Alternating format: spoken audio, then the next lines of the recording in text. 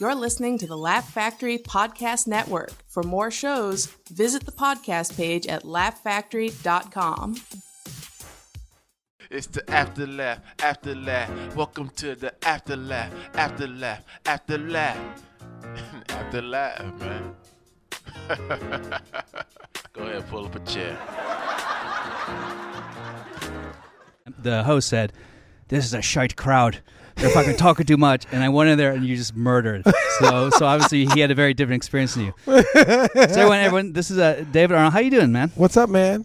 What's up? It's good to see you. Like when I came off stage, you were standing there. You know, like you always are looking for comedians and friends and people who you know. Yeah. Because like comedians, like the crowd could be screaming, but you still want a comedian who you respect and know to look at you and go, dude. Yeah, that was good. You know what I'm saying? Like literally, because like we know that we're behind the scenes. We're pulling all of the strings. Yeah. So if a comic's watching, you're like, hey, shit. Yes. Well, I gotta say, because and I've seen you perform a bunch of times. Yeah. And I feel like, and maybe I'm not saying this right, but I feel like you turned a corner maybe in your comedy, because you were up there tonight, and your authenticity as a comic. Oh, thank you. I just was looking at it going like, fuck, dude, you could have been at a cocktail party, at a dinner conversation. Everything you're saying didn't feel planned, rehearsed, and yet it had a perfect comedy format. And that, to me, I feel like is the holy grail of comedy. You know what I mean? I'm going live, too, on my Insta. You know what's so great about that? What you're saying? Oh, that's dope. Okay. You know what's so great about that? What you're saying is that as a comedian, the one thing that we want to do is get to a place where we feel like we're so comfortable on stage that we're talking to the audience. Yes. And they feel like they're in our living room. Yeah. And like literally to go up there and to draw these people in by going through and looking at everybody in their eye is the thing. And like I told you, I was working on a bunch of new material because I just put my stand-up special in the can about a month and a half ago. Yeah. So I'm at this clean slate thing where I'm like, I got to figure out like, what do I want to do next? What's my tone? I don't want to do my wife's not fucking me. I don't want to do that no more. Yeah. I want to be where I'm at as a comedian. I want to embrace the journey like we were just talking about. You know what I'm saying? Because me and you've known each other. We've been out here performing together for a long time. Mm-hmm. And it's like you just want to get to the point where you're like comfortable. Like you're so comfortable doing what you're doing that it doesn't even matter if they're not laughing. Yeah, yeah. We're telling our stories. Yeah. And I don't think people understand that. I gotta say, there's certain comics I look at, like I'll look at something like Gary Goldman, yes, and I'll go, that fucking writing, yes, I wish I could write like that, right? Well, that's and you know maybe I never will, right? No, but I was watching you, I was like, and the writing's great, but I was like, that level of pure authenticity where it feels like I said, we're in a room just talking. Yeah. I felt like, damn, I feel like for me to even get some close to that, it starts to feel canned and rehearsed, right? Wow, yeah. So I don't know, when you're telling stories like that, like stories like you told about your wife. First of all, number one, is your wife on board with every story you tell? Yes. Yeah, she's like, everything's I've never had my wife say I don't. There was one joke that I did which was completely made up, which is ironic, about me taking her favorite pair of jeans and taking them in an inch so she feels like she's gained weight, right? Like in our argument, like that's the joke that she went, I don't like that joke because I feel like that's something you would do. And I'm like, of all the material that I do, that's the one joke that I made up. That's hilarious. That's the joke. Nothing else, because honestly, who I am on stage, I am a version of that at home. Yeah, for sure. I really, really am. I am I'm a blend of Archie Bunker and Cosby without the rape. And you know what I'm saying? Like I'm a blend of all of these people at my house. You know what I'm saying? So I think that when she sees me on stage, she goes, oh, everybody's getting a chance to see what I have to deal with every day. Yeah. So no, my wife is really on board with that. And I was doing stand-up when I met her. Oh, wow. So it's like... And how long have you been doing stand-up so far? I've been doing stand-up 21 years. 21 years. Now, we were talking very briefly before this. You said that you showed up in Hollywood. Yes. With trash bags full of clothes. 2 trash bags full of clothes. A car. An old Maxima, Nissan Maxima. And 3 addresses to the Laugh Factory, to the Comedy Store, and to the Improv. That's all I had. And you had no connections. I didn't know one single person in Where this were you town. coming from? I was coming from back east, out of the military, out of Maryland. Oh, I didn't know you were in the military. I did the Navy. I was a nurse in the Navy. Oh, wow. My dad was in the Navy. Yeah, see? And I started that route for college, and I said, fuck this. I can't do it. Fuck this. I got stories to tell. So you were in the Navy, and you served? I served 4 years. Oh, wow. Yeah. What do you think I did? First of all, we have to assume that nobody knows you listening. Right. Because yes, I served 4 years in the military. I was a nurse, and then I was a medic who became a nurse. Oh. And had I stayed in, I would have had to eventually become an officer. Yeah. So I didn't. But I never was going to do more than 4 years. Like by the halfway through my 4-year term, I knew something inside of me was like, I want to give this stand-up thing a try again. Yeah. What was the thing? What was the precipitating moment where you're like, I think I want to be a stand-up? Was there a point where you were like, when I was 12, I saw Eddie Murphy do Delirious, and I said, wow, he's telling funny stories. Mm-hmm. So I tried to get on stage at 17. It was horrible. Where were you? I was in Cleveland, where I grew up at. Yeah. Never worked out. Worst night of my life. Me and my best friend riding home in silence. So it was like an open mic? Open mic. Yeah. It was the worst thing I'd ever seen. I'd ever been a part of. Like, it was nothing like what we saw on TV at night. You know what I'm saying? Yeah. Like, the guys are talking, everybody's dying. Do you remember your material? Yes, I did a joke about being a security guard at an airline hangar, falling asleep, and the boss came in and woke me up and said, where are all the planes? Yeah. That was the joke. Like, that's all I had. Not a bad joke, by the way. But I know, but the delivery was probably so fucking bad. And like, I remember getting nothing, and I was 17. Yeah. I didn't get back on stage again until I was 27. Oh, wow. Because I didn't know. I was from Cleveland. Yeah. I didn't know how. My grandfather owned the asphalt company. My brother, my uncle was a doctor. My dad was an engineer. Entertainment, even though my stepfather was, and he was a singer and he sang with the OJs, right? Oh, wow. Yeah. They just didn't. It wasn't. Of course. You know what I'm saying? Yeah. So it was like, you got to do something. So I literally ended up in the military, and then I wanted to give this stand-up thing a try, and it just so happened a USO Comics on Duty tour came through, and I had been doing these little open mic contests. You were in the military at the time? Yes. And you've been doing open mics in the military? I mean, I was doing open mics at a pizza place right outside the base. And the like base is 4 where? times. In Patuxent River, Maryland. Oh, wow. Like right outside Bethesda. I had won like all 4 of the contests. This military tour came through and was like, my mother was there. She's like, you should give my son 5 minutes to open up for your professionals because he's one of the troops, and who better would the troops love to see than one of their own? Yeah. And she said that, and that guy was like, it's pretty fucking good. Yeah. You know? And he let me go up, and I killed him. And this is a USO. USO's Comics on Duty tour. I'll never forget. Who else was on the show? James Stevens III. Of course I know him. Yeah. Who else was on it?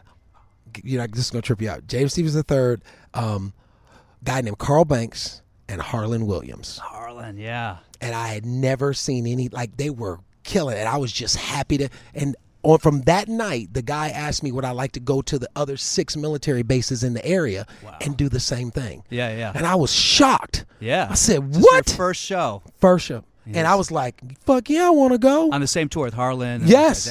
Went around and did this tour. And from that day on, I was a comedian. I waited to get out the military. And as soon as I got out the military, I was doing open mics all around the country. And then a year later, I did a year on the road. I came to L.A.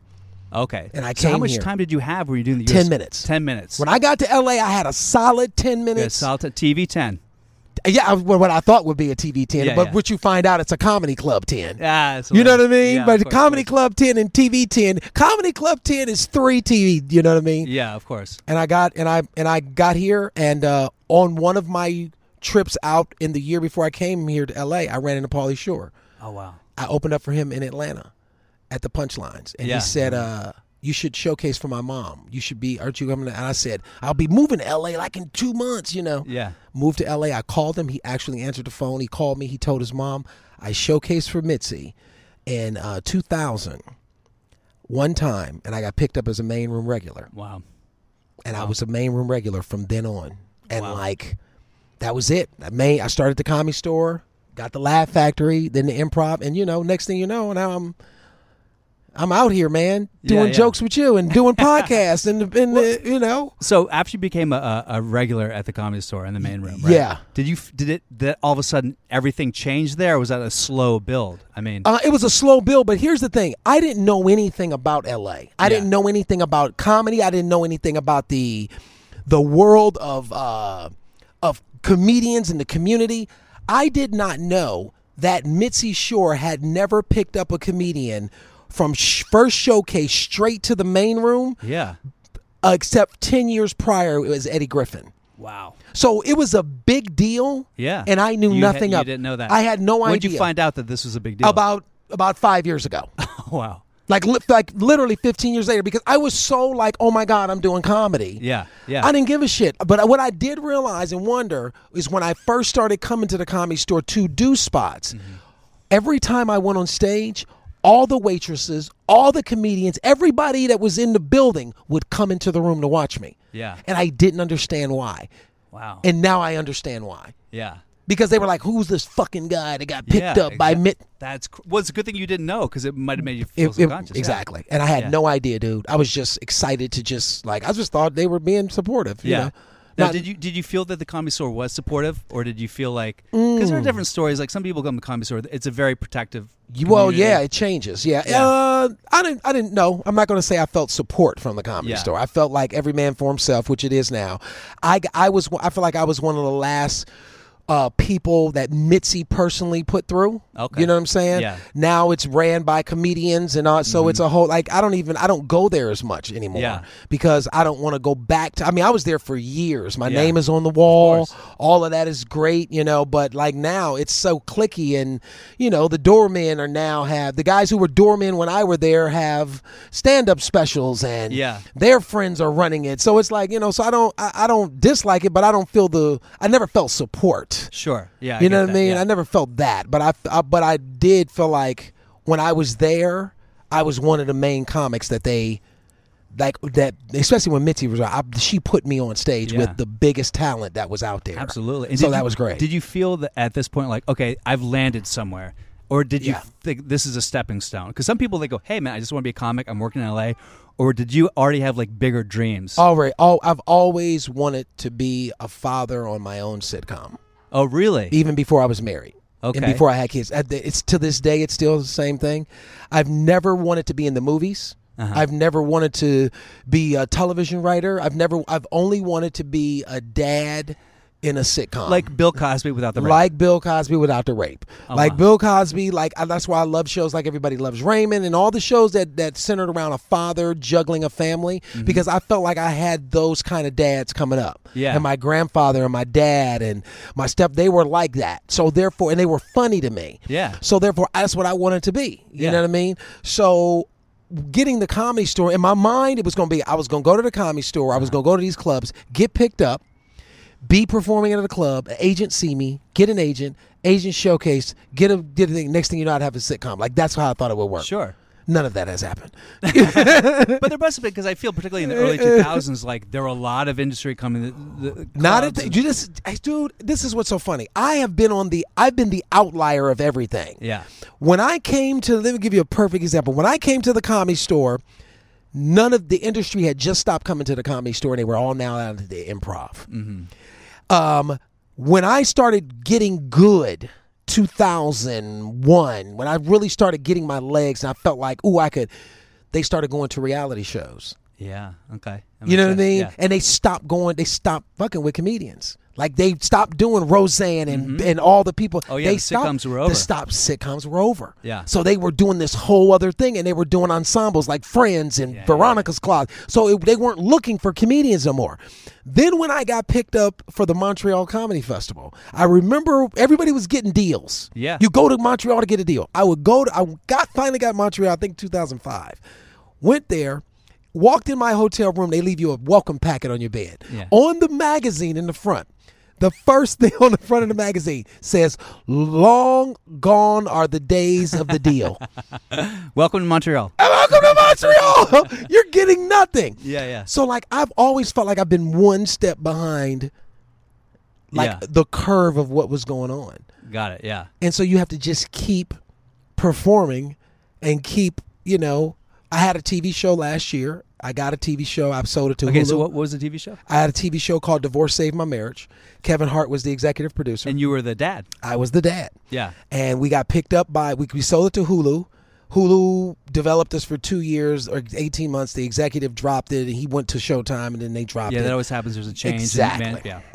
BET picked it up. ordered us to series, 10 episodes. Yeah.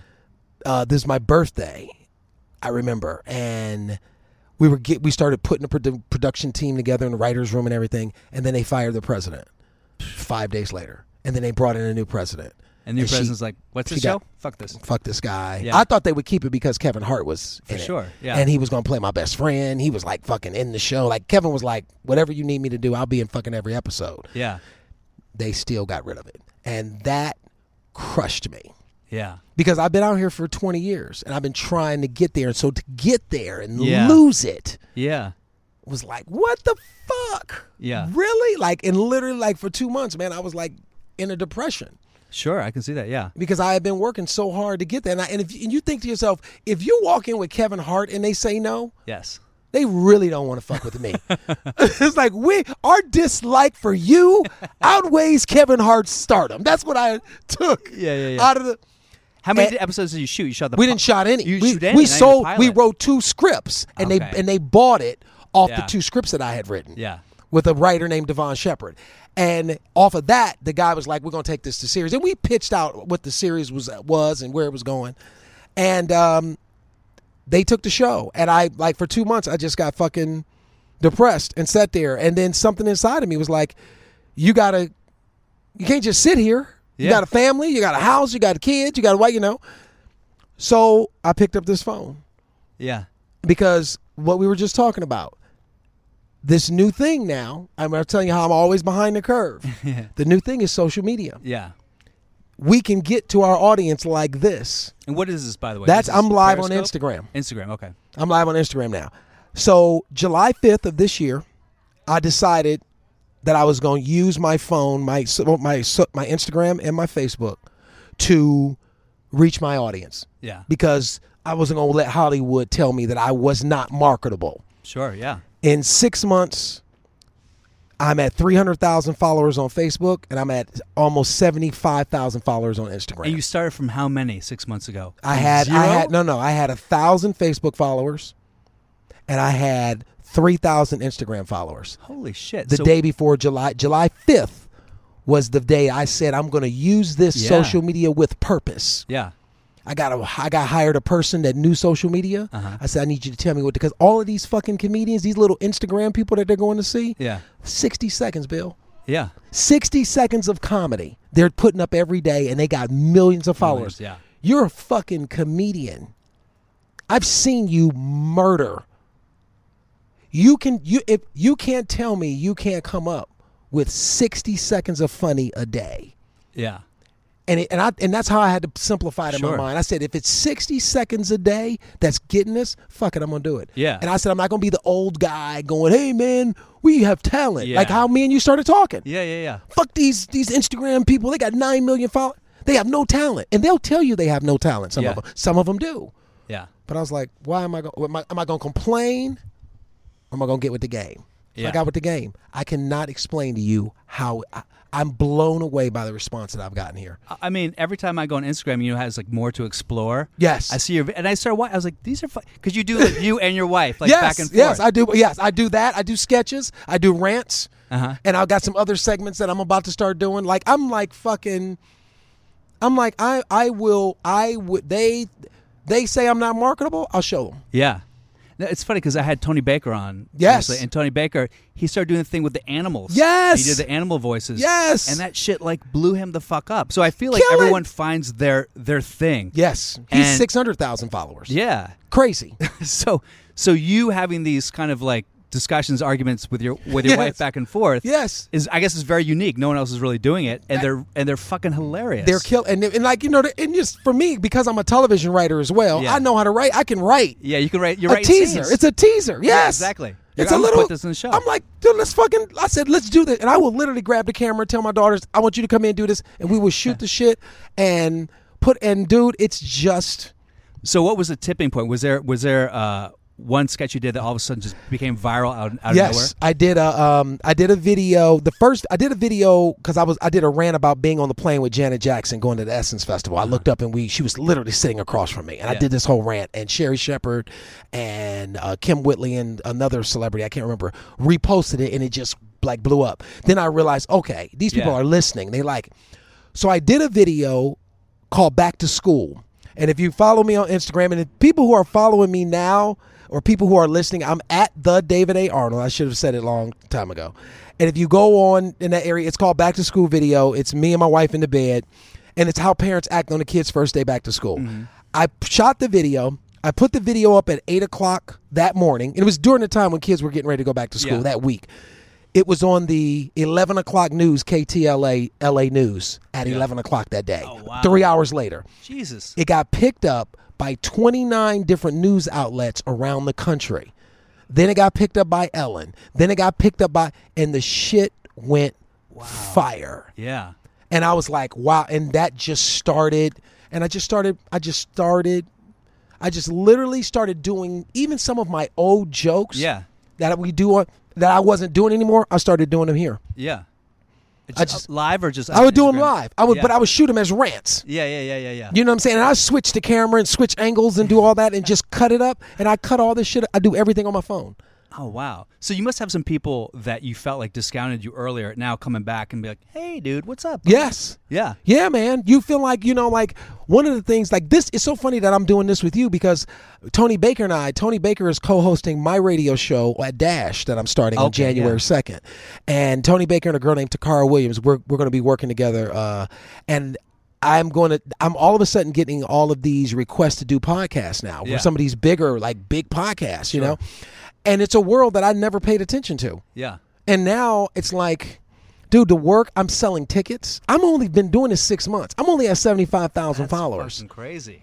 But that's great because that's a perfect example of everything we're talking about. Yes. There are people who don't have to. You had all this talent, all this material built up, and all of a sudden there's an avenue for you. Unbelievable. And not because of luck, because of your intelligence and your hard work, you were able to find a way to galvanize this into a stream that. Dude, Bill, when I tell you, I cannot. To this day, I get stopped. My daughters are blown away by it. Oh, that must be. Now you're the cool dad. I get stopped everywhere we go now. Really? I'm blown away by it. Like when I was in the airport in Cleveland, I got stopped by a group of 15-year-old boys with their parents. Yeah. They were like, "Man, the father came up to me. My sons love you. Can they take a picture?"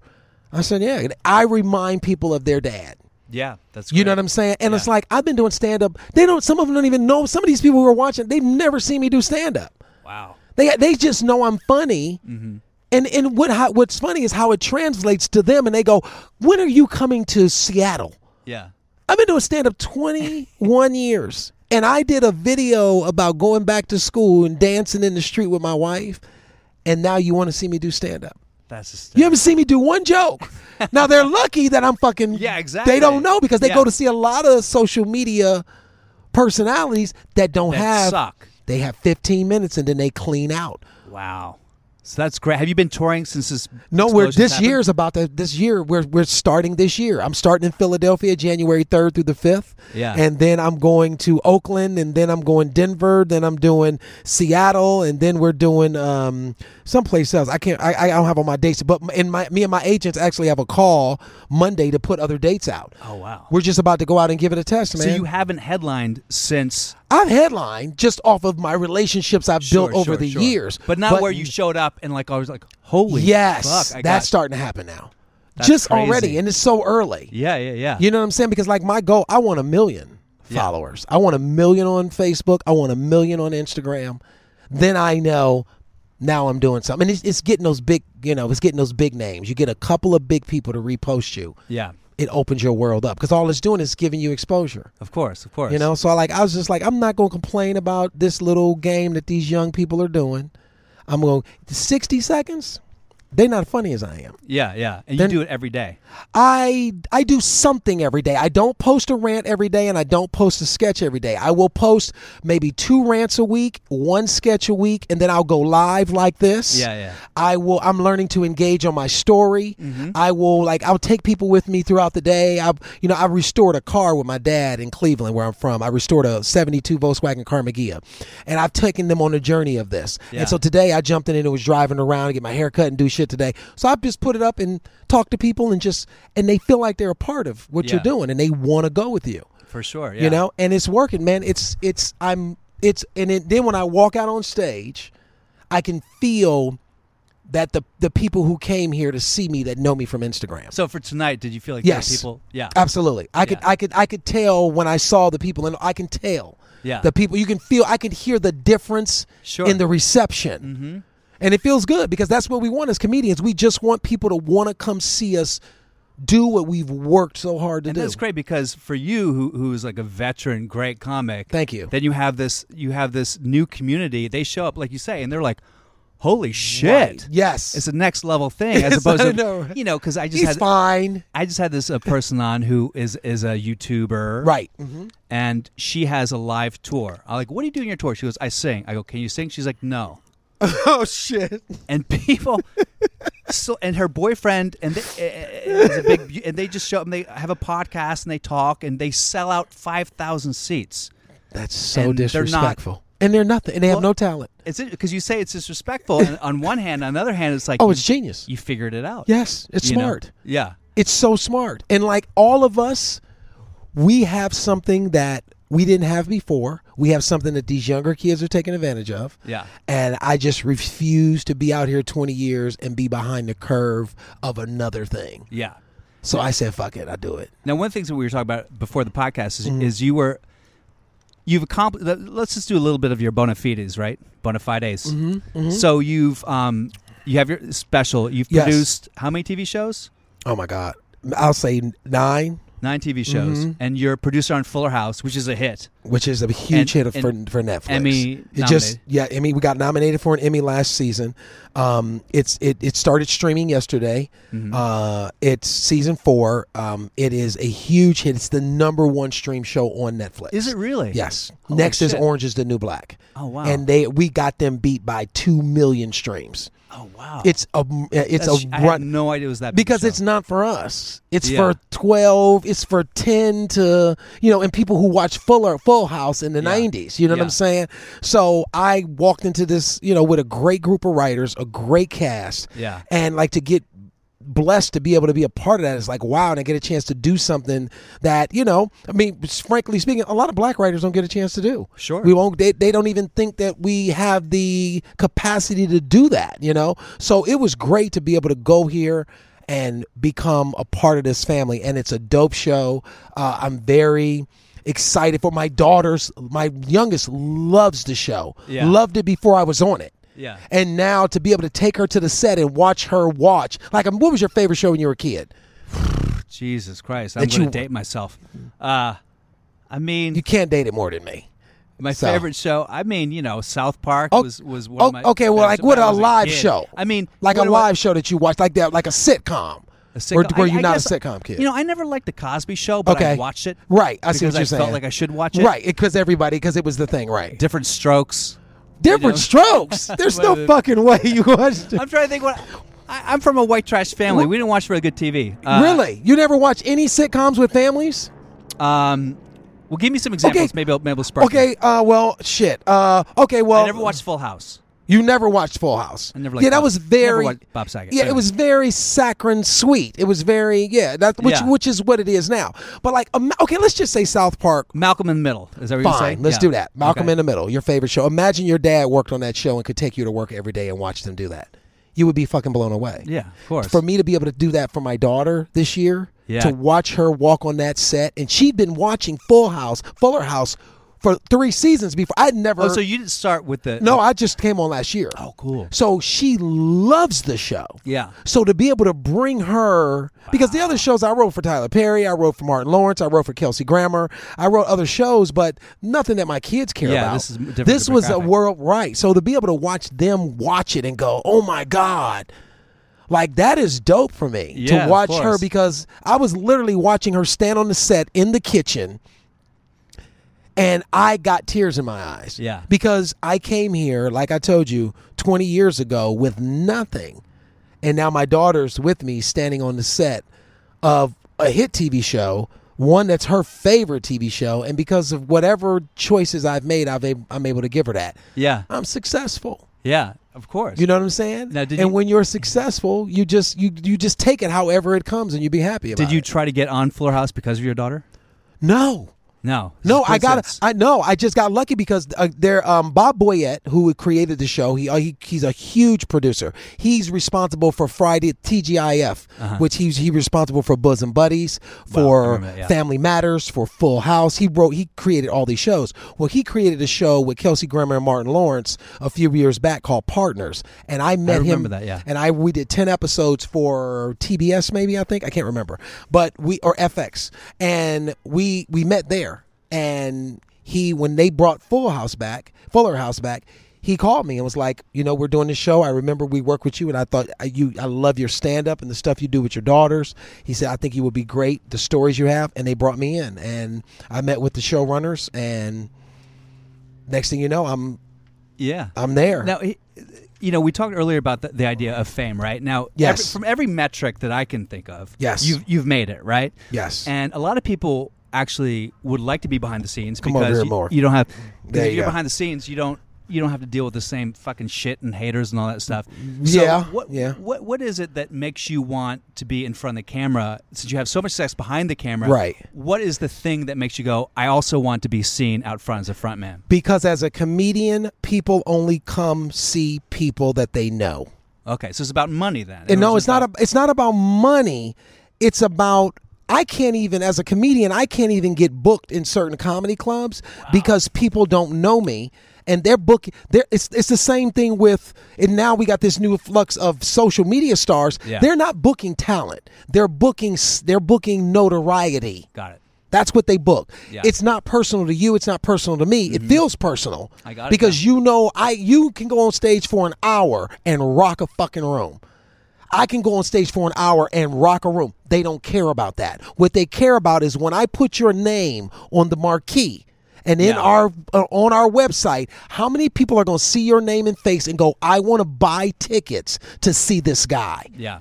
And if it doesn't translate, they're not going to do it. So I told Dave Becky this, who was helping me with my TV show. And Dave Becky is a big... Dave Becky is... Oh, I'm sorry. Dave Becky is one of the biggest comedy managers in this business. He's Kevin Hart, Chris Rock, everybody. Issa Rae, everybody. Dave is just huge. And Dave has been the guy that I've wanted to work with my entire career since I got here. And when we were doing the development with Kevin Hart, me and Dave became friends, and Dave has helped me in my journey tremendously. And I told Dave when we were in development on my show, I said, most comedians want to do stand-up so they can get a TV show. Yeah. I want a TV show so I can do stand-up. Yeah, I get that. Yeah. Like, you know what I'm saying? Like, I just want people to want to come see me. So that's why I decided to pick up my phone and do this and build my audience this way. Now, when you say you decided to pick up your phone, you said that you hired a social media person, or did you do it instinctively? I did. I know. I instinctively picked up my phone and started. And then when I saw that first month, I saw, yeah. Like I picked up like 15,000 followers in the first month. I knew I had something. Yeah. And I had done some social media stuff on Facebook in 2008 when Facebook first came out, and it was huge. Yeah. And I stopped doing it because I started writing television. So I was like, I'm going to keep doing this. Let me get somebody who knows this world. Yeah. So I got a girl who had taken my stand-up class, because I teach a stand-up class. Yeah, that's right. And she had taken my stand-up class, and she was the social media manager for Kevin Hart's LOL channel. Got it. And so she had taken my class, and she was writing, and she wanted some help. Her name is Jerica Long. She wanted some help with notes on writing her scripts. So I offered to give her help and help her write her scripts if she showed me how to navigate this world. Oh, wow. That's great. You still work with her? I do. And we sat down, and literally she was like, do this, do this, do this. Don't do this. Take that down. Get this off. Like, she fucking drill sergeant. Yeah. And I realized, this is, and every day I'll get a text. How come you haven't posted any? I told you did it. I'm like, damn, bitch, calm down. Yeah. But it's good. Now I'm starting to know. Yeah. You know what I mean? I know what it has to be. Yeah. And so I'm learning this world, and I'm going to take over. Well, I mean, you already are. I have to. It's funny because the only experience I've had with anything going viral, and you probably remember this, it was Pookie's show. Yes. It was the Chocolate Sunday show. Mm-hmm. And there was this one clip. It was like how a white man says, well, that wasn't the name of the clip. Yeah, it was just like, I can't say the N-word, so I have my black friend say that. Yes. Say it. Yes. So, yes, I remember that. I do remember that. And it was on Showtime. Yes. And it came out, and I don't know how it did. It was fine. And then I would get a couple, hey, that's a funny bit. Right. And then about 2 years after it was on Showtime, I got a call from this guy Samson Krupa. I don't even know. Yeah, Samson. Of course I know him. He took my stand-up class. Of course. And he called me. Goes, dude, do you know what the fuck is going on Facebook right now? I go, what? He goes that there's a meme, and it was the beginning of it was like how a white man says the N-word to a black man. Yes. And it was on Facebook. This is right when Facebook started embedding videos, right? Oh, okay. And so the way that Facebook would share is that minute it would automatically start feeding the video. So yes. It spread very quickly. Yes. This is like 2012? Yes. 13, maybe. Yes. Mm-hmm. So, and I was like, oh, fuck, what'd I do? And then by the end of the day, it was like 9 million views. Yes. And then everyone's like, you got to do something. First of all, my name wasn't on it. Right. Right. So it was some DJ in Germany who made the meme and posted on his Facebook, and it blew up. Right. Meanwhile, this DJ is now rich and famous. Yes. Starting from that. Unbelievable. Right? So I said, he was really cool. I said, hey, man, can you actually put the names of the people who made the sketch? So he put the names on, and then it became this weird thing like LOL Flicks was like, well, this is our thing. And the Laugh Factory post. And there was like it was taken down, and there was threats of litigation and all this stuff. Isn't that crazy? Over something because eyes. Yeah. Because people are getting eyes on it. So, so then I tried to put it on my thing. And they took it down. And then it was taken down and put back up. And so it hasn't really done anything for me. Right. And I feel like there's a moment where I could have capitalized on it. I did. Yeah. I had no tools. I had no idea what to do. Yeah. That's the thing. People don't know. I put a video up and I misspelled something. Or I put something up and didn't have my name on it. Yeah. Or something. And Jerica called me. Take it down. And I said, it has like 19,000 views already in 2 hours. She said, I don't give a shit. Take it down. What if it goes viral and it ends up 40 million people see it? Nobody's going to know who you are. Take it down. And I took it down and put it, and I understand. Yeah. On Facebook, my videos on Facebook are doing 1 to 20 million views. Jesus. I did a video of me and my wife in the grocery store, and I talk about how men hate going to the grocery store with their wives. Yeah. And I just was acting silly in the grocery store, got in the car, had her pushing me. I was sitting in the car. Stupid shit. Shit that we would consider and call corny. Do you understand? Yeah. When I cut the video together, I showed my wife. I was like, what do you think? She's like, it's cute. It's fine. Cute. Yeah. That's it. Yeah. I said, fuck it. I'm going to put it up. I didn't have anything. I put it up. I could not believe it's at 20 million on Facebook. And how long ago was this? It was the night before we went on our cruise, so that had to be 2 months ago. Oh wow, 2 months. I mean, it's been I did a video about my kids' toys, how I waste money on kids' toys. It got picked up in Taiwan. It got sent to me. So many marketing companies have started to pick up my videos. Yeah, Petco, Parenting, like all of these. So that's another thing. I kept it clean. Yeah, I didn't fucking pussy and shit. I didn't do that. Yep. I kept it because the net is bigger. Of course. Well, I talk about this with my friend all the time. We talk about this idea of CPK, right? Yes. There's like clean, personal, and kill. Yes. There are people who can be personal and kill, but they're not clean. Yes. Eddie Murphy, Richard Pryor. Yes. Then there are people who are clean and kill, but they're not personal. Yes. Right? If you can do all three, which is what you're doing, that is like the holy grail of you're clean, you're being personal, and you're killing. Yes. And it's very rare for people to do that. Like Jim Gaffigan does that. You know what I mean? Yeah. There's very few comics. I mean, Jerry Seinfeld, he's clean, he kills, but it's not personal. I don't know anything about that exactly. Right. I see what you're saying. So that's, right. that to me is it's for the life of me, I can't be fucking clean. But that is the much of my parents dismay.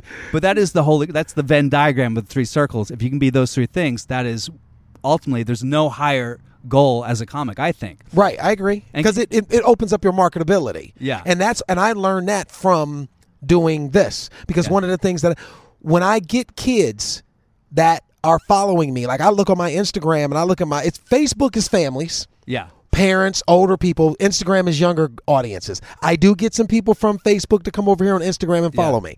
And when I get those kids in 13 and 15 years that come and say, you remind me, it's because I'm not doing material about that's all just sex driven. And it's all, there's so much more to me. So I've recognized the power of trying to keep the net wide. Yeah, of course. You know what I'm saying? And it's worked. Yeah. And has your wife Now this must be a new journey for her because I don't know if is she an actress or my wife is. My wife is an actress. My wife is a professional dancer. My wife was she was a big Broadway dancer. Oh wow! And she was the third African American woman to dance online as a New York Radio City Rockette. Oh wow! So she was a Rockette. She toured with Jimmy Buffett for 5 years in his band, and now she hosts a TV show on ABC called Made in Hollywood, where she watches movies, she screens movies and interviews the actors and so she's in this business. Okay. So she gets it. Yeah. So my wife is very good. She can come in here and jump in a sketch and boom. She was in the Tom Hanks That Thing You Do. She did a bunch of movies. She did a bunch of television. She can sing and dance and act the whole thing, so she's but she's what I love about Julie is Julie's very comfortable being a mom. She's like, I did all of that from the time I was 18 till I was 30. She said at 18 she started working for Disney, and she said I worked until 3 years after I met you. Yeah. She said if nobody ever calls my name again, I'm fine. And she's fine with that. Yeah. She's 100% fine with it. You know what I'm saying? So, but she loves doing the stuff that we do because we have fun together, and she sees this. Yeah. She sees that it's this equals money. Of course. So and where'd you meet her? I met her at a friend of mine who was a television writer out in the Valley I met him like at a barbecue, at a get together for some friends. Yeah. We were playing volleyball, guys versus girls, and she was across the net from me, and she's like, "I'm gonna spike this ball down your throat," and I was like, "Who the fuck are you?" And and that was it. That was it. That was that day. We went out to coffee after that, and we've been together ever since. Oh wow! Now your kids, they must want to be. At least one of them wants to be an actor. Yes. Or is an actor. Are they actresses? My daughter Anna Grace wants to. She got us a YouTube channel that she does. Anna Grace wants to be an actor. I do not encourage it. Yeah. I encourage the writing and the other stuff because I know how horrible this business is. Mm-hmm. But I have given her the tools to do. Like if you want a YouTube channel, I've given her everything that she needs to do that. I've shown her how to do the stuff. I don't do it for them. I put them in my sketches, you know what I mean? I let her do that kind of stuff. I am going to give her some acting classes and let her do that. Yeah. But, I don't I'm not pushing her to be, we're going to take you and get, we're not pushing that world, you know? And my other daughter, Ashlyn, is, she's a raw dancer and a great volleyball player. Both of them are great volleyball players, but Ashlyn is she's just one of them, just raw talent. Ashlyn's just... She's just kind of, she's just everywhere. She's being a kid. She's being a kid, 11 and 13. 11 and 13. And, it's something to, all I want to do is make whatever they want to do a little easier than what I had to go through to do what I want to do. Yeah. You realize if you do that, then maybe everything that I did was worth it. Were your parents supportive of you doing it? Mm-hmm. All along? All from the beginning. Mm-hmm. They didn't know how to tell me to be a comedian. Yeah. They didn't know. They were like, if you want to be an actor and be, like when I was a kid in Cleveland, I was a model. I was a child model. Oh, really? Yeah. So I used to model in the JCPenney catalog. I did all of that shit for years. Yeah. But they didn't know how to get me to be a comedian. Like, I guess you can go to LA, your uncle lives there, you can stay there with him and go see what you can find out. You know what I mean? Like that was the most, that's all they had for you, you know? Yeah. So, it took me time to figure it out, and to grow up emotionally and stuff. Of course. Because we're all infants. Yes, and we're comedians. We're the worst. Yeah, like we're the worst. Everybody. Yeah, I know everybody. Like, did you ever dated or your people, your friends? Like, what's wrong with you? Yeah, and you're like, nothing. What's wrong with I'm you? Young at heart. Isn't that good? Isn't that a good thing? We're told that's a good thing, right? Exactly. So it's I don't know, man. I love it, and I was so happy when I came on stage and you asked me to come do this. Immediately, I was like, hell yeah. Yeah, man. Because I never get a chance to talk to you guys like this. This is fucking dope. I mean, part of the reason why I want to do this podcast because I was like, you know what? I'm not going to have everyone on. I just want to have people that either I'm friends with, or people that I admire, right? And I want to get to know more because I didn't really know your story, same. And like we were saying, well, hey, clubs won't book me unless look, your social media presence definitely affected my choice to ask you because all of a sudden, wow, I would have asked you anyway, but that helps. Good. Like, you're on to something that's now. Another question I want to ask you about this is as a black man, particularly in America, in 2019, depending on when this airs. What type of responsibility do you feel towards that? Do you feel like in the political climate, do you feel that's something, an extra responsibility, or do you just want to tell your truth, period? It doesn't matter. Right now, I feel like I've been black all my life. I'm going to be black and pretty sure till I die. My responsibility first is to my family. Yeah. Then my responsibility is to, I'm not trying to be out here holding a sign for anybody's, things that are wrong I speak out against, but I don't mix those two worlds. Sure. I don't mix political and comedy. I'm here to make people laugh. Yeah. I don't do political stuff on stage. There's, so I don't feel like my platform isn't big enough yet that people care about what I have to say yet either. But when and if that time comes, I will always speak out for whatever is right. Yeah. You know what I'm saying? And I just feel like as long as you do that, then you'll be fine. But yeah, Fuller House by the nature of the show is a political statement in a way. Yes, about immigration. And, yes, and we fought to try. We've started to put some of that stuff into the show. Like we started to diversify the show. We've introduced the first gay character on the show. Yeah. We've done some stuff that have been really risky in that world that has never been done before. Yeah. So I think it's fantastic that everybody there had the courage to represent people and voices that that are here and deserve to be represented. Yeah. I wrote a girl into the show, and I'm sure, I don't know that they have or have not had black people on the show before because I didn't watch Full House, but I've obviously I wrote a best friend in the show for one of our main characters, and she was black. Like that in my way is my way to get some kind of diversity onto the show, because you don't walk around the world and just see all white people or all Asian people or all black people. That's not a true representation of the world we live in anymore. And I feel like we should, and the kids in the generation behind us, they know what the world looks like, and when they look at TV and go, this don't look like us. Yeah. So like as in that respect and regard, I'm going to always try to make sure that the worlds that I write and create look like the world that we live in. Yeah. Because that's how it should look. Absolutely.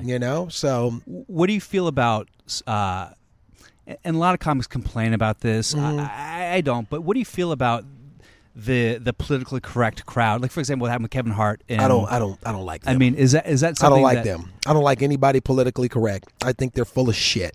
Yeah. Because I think that if you peel back the onion in everybody's life, you're going to find bullshit. Yeah. All the people who stand on this political platform and be politically correct, you're too offended for a reason. You're hiding something. Yeah. Everybody has a Achilles heel. Everybody has a weakness. Everybody has something about them that they wish other people didn't know. So don't stand out here barking about how that's wrong and you shouldn't. Fuck out of here. Yeah. Because if it wasn't for us, you guys would go to work every day, sit in your little cubicles, figure out how you gonna get another extra 40 cents a fucking month from your boss, and do nothing on the weekends. We make your life interesting. Comedians, writers, people who think outside the box. Yeah. We make your lives. What are you gonna do this weekend? I'm going to the movies. You know why you're going to the movies? Because somebody who's politically incorrect has a fucking thought. Yeah. And they put stuff down on paper. Yeah. And they create it and they shoot it. So you have something to do so you don't have to think about the mundane routine of your life. So the people who are politically correct, really, that just live in that and just got that, that soapbox that they're on, I don't do well with that group. Have you had to deal with it? Like first of all, do you feel that stand-up has changed because of it? Do you feel like you have to temper your material, or do you feel like that's sort of like a false flag, like people are kind of creating that? Because I kind of feel like you can still talk about whatever you want to talk about. You just have to be funny about it. Yes, I believe that. I believe you have to be funny. But have you come up against something where you're like... On social media. Yeah. Not on stage yet. That's true. I've actually noticed that. Like on social media, for example, yes. Kevin Hart, his Twitter. Yeah, from 10 years ago. But no one's getting called out from shit they said on a podcast. Exactly. Right, not yet. Not yet. Not until one of us. Until I say, "Hey, yeah, she's a fat bitch." Yeah. Then 10 years from now, I'm doing something, and somebody's like, "Oh, you called somebody a fat bitch." Like, I think that comedy is not going to allow that to happen. I think what Kevin did was smart. Yeah. Because it helps the whole entire comedy community stand their ground.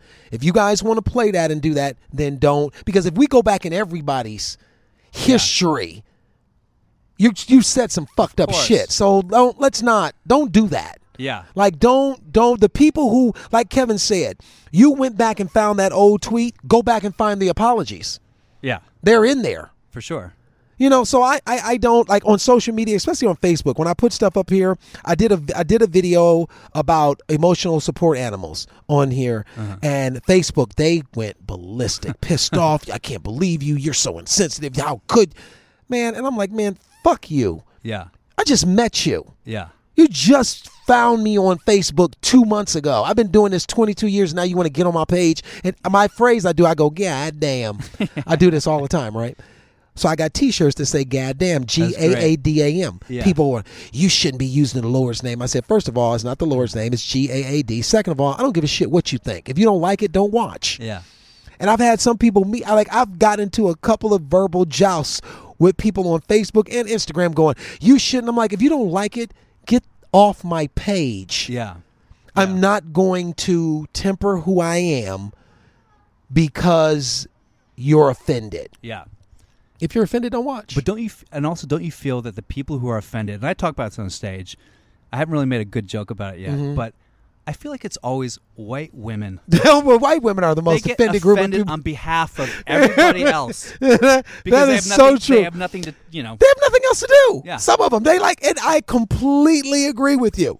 And it's like we have an app in our neighborhood called Neighborhood Watch. And the shit that I read on this app, there was a man walking down the street today. He looks suspicious. Bitch, do you have anything to do? Don't get me wrong. I'm sure it saved some packages from getting stolen. And I'm sure a car or two didn't get the...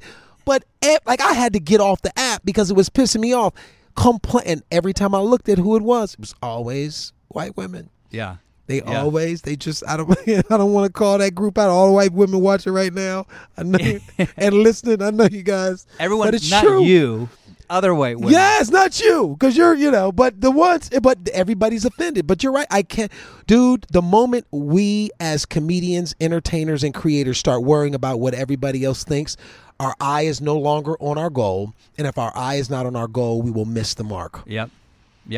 So you can't do that. Like as a comedian, you can't go on stage and not offend somebody. Yeah. So you might as well be you because you're going to be best when you are you. Yeah. Not when you're trying to be this and trying not to offend this. Nobody wants that guy. I know. But do you feel that sometimes I feel as a comic sometimes I want to offend people? Yes, absolutely. And if the tighter they are, the more offensive I want to get. And I feel like that's bad. No. It's not. No, it's not bad. And like the tighter you are, the more I'm going to double down on that. Yeah. Because there's a reason you're so tight. Why are you here? Yeah. Why are you so tight? If you're tight, then stay home. Don't come out. Don't get dressed and come to the club and expect me to dance inside of the boundaries that you've created. I don't like the word pussy. Well then, bitch, don't listen. Yeah. Leave. Go home. Yeah.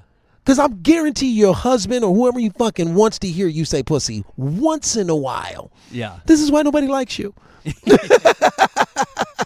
But it's like you learn after a while, you have to be you. Because there's always going to be somebody who don't like you. Yeah. Always. So I might as well be not liked being me. Yeah. And I think that's the catch because a lot of we go on stage as comics because we want people to like us. Yes. And so sometimes to want people to like you sometimes you're a little artificial in what you say. Yes. I know I have been. Yes, of course. And there's moments. I think when I first started doing like Chocolate Sunday, for example. Yes. I think I really leaned into I was basically doing like white minstrel. Like I would break I dance. remember. Yeah, I remember. And I remember get seeing laughs, you there. And then sometimes I'm like, well, I just want to be more me. Than what I think they want to see me be. Yeah, yeah. But that's when you got. But I saw you make that change though. Yeah. I saw you make that change. But I still feel like I struggle with it a little bit. I'm telling you, you don't have to do that. Yeah. Everything you do in front of a white crowd, you do that same shit in front of black people. Yeah, I know. See, because I've seen you on both shows, and you're the exact same every time. And I've seen comics who I won't name who are pretty big. They go to Chuck Sunday, and they're like, "Yo, yeah," and I'm like, and they put on white. You're from Connecticut. Be what white. Are you doing? Be white. And white and black guy. people know white people. We laugh at white people. You don't have to. It's not like you have to come and speak a language. Yeah. It's the same thing when I do. You saw me tonight. It's all white people. Yeah. I'm going to be David, and then I'm leaving here, and I'm going down to the Comedy Union, and it's going to be all black people. And I'm going to do the exact same set, the exact same way. Because it's authentic and it's true. Because so it's it'll me. work. Yes, and I might get laughs in different places from different things. They might, but the response will be the exact same. Yeah, yeah. Because, it took me a long time as a comedian to realize the best comedian that I could be is when I'm being me. Yeah. And not being who I think they want me to be. What do you think that change happened in your in my years in my 10th year of doing stand up? Yeah. In year 10 for me. Some people it happens in year 2. But for me it was 10 years in when I realized the best voice that I can have and the best thing that I can do is be David. And now 20 years in, now I'm working on my tone. I don't want to be in the gear of angry. I don't want to be that. Yeah. I don't want to be that no more. Yeah. Because I played that gear for a while, and I don't want to play that no more. I'm going to pull back. Now I'm working on the tone of my set. Sure. That makes sense, yeah. You know what I'm saying? And so that is the thing that I will be working on for the next, 6 months, a year. As anger is effective, and anger fuels your voice, and it fuels your presence. Yeah. And then sometimes you can lean into it too much. And when I watched my special, I was like, you know what? I could pull the anger back. Even though it's big laughs, I could pull the anger back 20% and be perfect in a sweet spot. That's interesting, yeah. And so now my goal is to make sure that when I'm on stage performing, that I laugh, I smile. I don't need anger to push the punchline. I can use, something else. Confusion. Sure. Help me. Anything. You know what I'm saying? To push it. So that's the thing that I'm working on now, and I'm very excited about that. This next gear as a comedian. Yeah, man. Hey, man, David, you're so awesome. I'm so glad you came. I'm so glad you asked me to come. What do you have anything you want to plug? Yeah, my stand-up special will be coming out the first of the year. The name of it is Fat Ballerina. Fat Ballerina. Yeah, it's executive produced by Kevin Hart, Dave Becky, and Fuller House is out. I'm developing some other stuff, but follow me on Instagram, the David A. Arnold. If you're on Facebook, I'm David A. Arnold across the board, and just know I'm coming to cities. I'm gonna be releasing dates where I'm coming. So if you want to come, everybody always goes, how come I never heard of you? Now is the time. Now is the time. Now is the time because I feel great stuff coming, and I'm very excited about this gear that I'm going into. It's my time. Me too, man. I'm glad we did this. Yeah, this was a really great surprise. Dude, you're awesome. I respect you, man. Thank you so much. You too, man. Thank you, man. Thanks, guys. David Arnold, Bill Dawes signing off from the Afterlaugh. All right, now, peace, guys. It's the Afterlaugh, Afterlaugh. Welcome to the Afterlaugh, Afterlaugh, Afterlaugh. Afterlaugh, man. Go ahead, pull up a chair.